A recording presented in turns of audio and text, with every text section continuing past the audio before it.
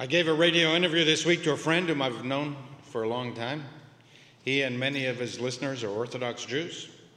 I always welcome such opportunities. Dialogue, disagreement, and debate are central Jewish values, and they also constitute the essence of the liberal mindset, a desire to seek out different and even competing opinions. I assumed that our discussion would be friendly banter. I've known him for a long time, but my friend zeroed in quite aggressively on what he perceived to be the weaknesses of the Reform movement. In particular, he pressed me on why we so emphasize Tikkun Olam, the Jewish obligation to repair society, to care about and act upon the moral flaws and inadequacies of the world around us, outside the Jewish community. The answer is in this week's Torah portion. Vayera. We read of the destructions of the city of Sodom and Gomorrah. God is portrayed as deliberating, perhaps even arguing with himself. Shall I hide from Abraham what I am about to do? I have selected him to do what is just and right. How can I conceal from him my plans for the cities? It's one of the most astonishing and remarkable passages in all of religious literature. God invites Abraham to debate. God hopes that Abraham will not simply allow the destruction of the cities, but will stand up, even to God, and to protest, protecting the innocent. And that's precisely what Abraham does. He takes up the challenge and utters among the most eloquent and revolutionary words in the entire history of religious literature. Hashofet kol haaretz lo ya'aseh mishpat. Will not the judge of all the earth do justice? Perhaps there are 50 righteous people in the cities. Will you kill the righteous along with the wicked? Will you not forgive the cities for the sake of the 50 righteous? Some theologians of other religions view this passage as the prime example of the downfall of man, the hubris of a creature of flesh and blood daring to argue with God. If you want to understand our people's stiff-necked stubbornness, our argumentative nature, our insistence on justice, on why Jews seem to be overrepresented in every social cause under the sun, you need look no further than this one verse. Will not the judge of all the earth do justice? Abraham had little in common with the inhabitants of Sodom and Gomorrah. He could have stood on the surrounding hills and watched the fire and brimstone rain down on these cities as we might today watch a war on television. Bombs raining down on cities, high-tech missiles honing in on their targets.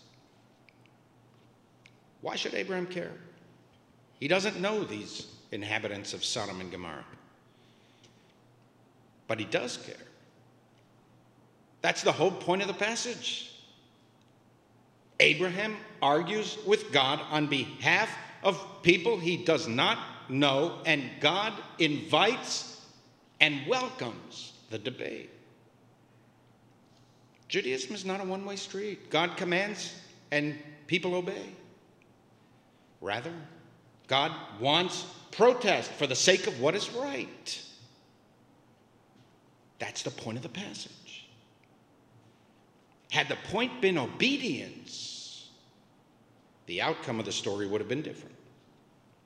It would have ended with Abraham punished or smitten with a cautionary admonition. You see, this is what happens to people who dare argue with God. Eventually, Sodom and Gomorrah are destroyed. But that's because Abraham lost the debate. There are no righteous people in the city. The Bible is emphatic.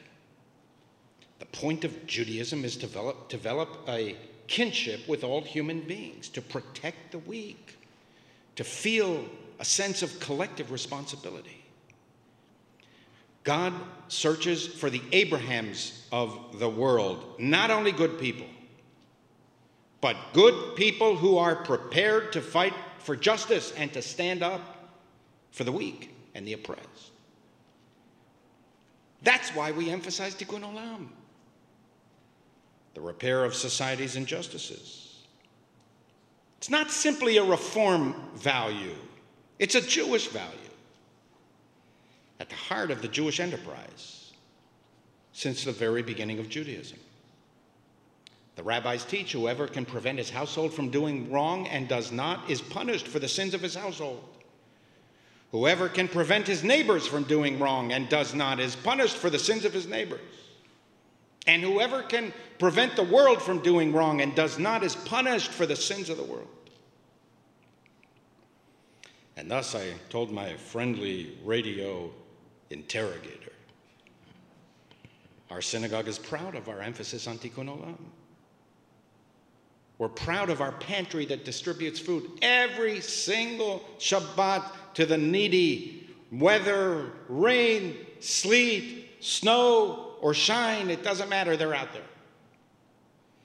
We're proud of our men's shelter that we will return to after the pandemic is over, allowing us to host 10 homeless New Yorkers for the night. We're proud of our many, many, many other initiatives devoted to people in need, irrespective of race, religion, or creed, all organized by our congregants who voluntarily give of themselves in pursuance of Jewish values.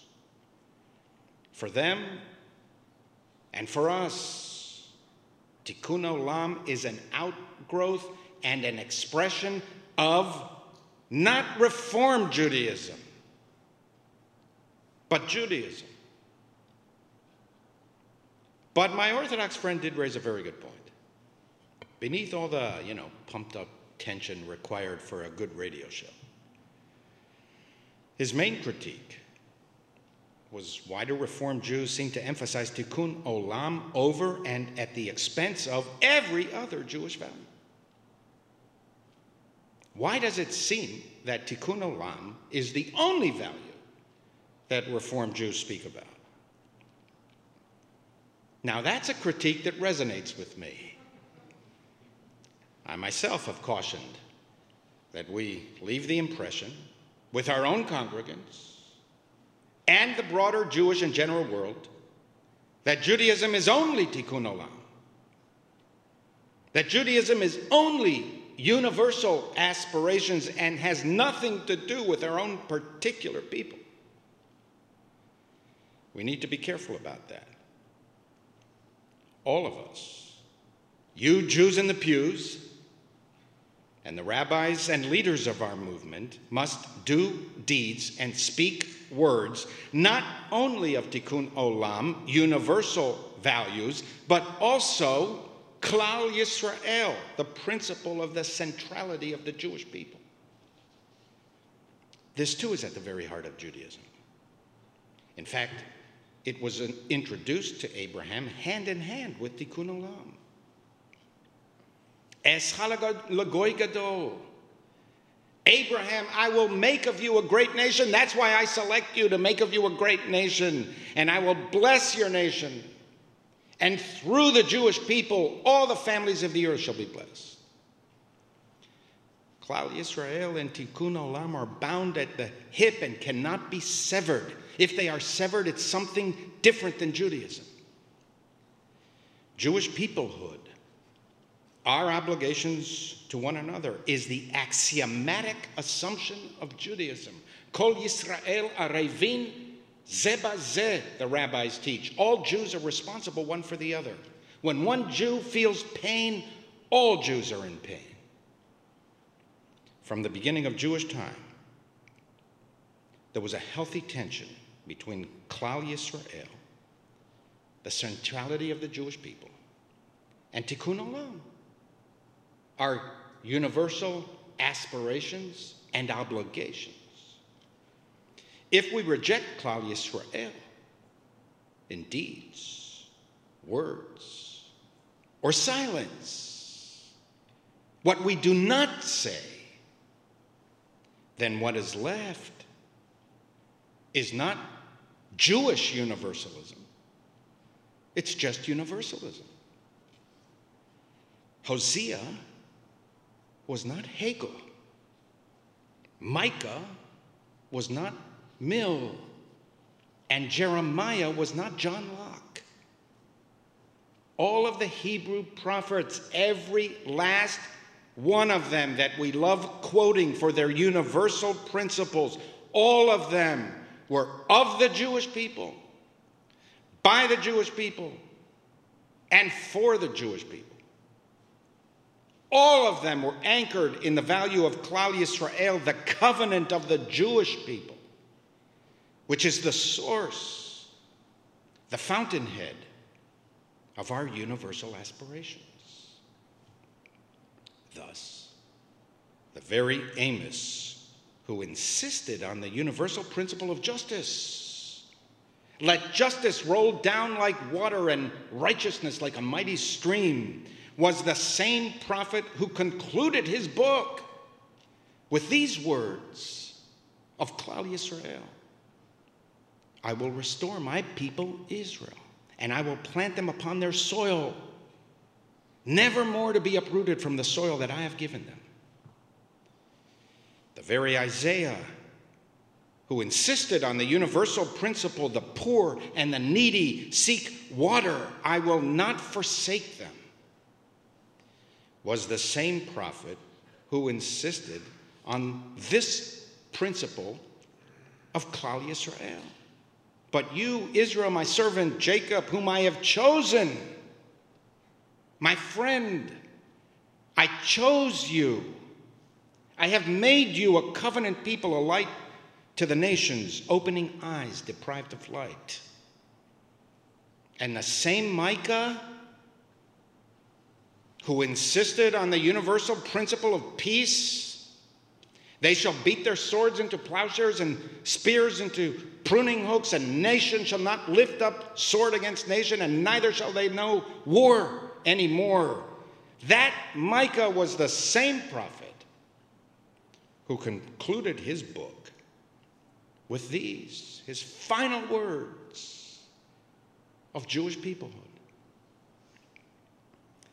You will keep faith with Jacob, loyalty to Abraham, as you promised on oath to our ancestors in days gone by.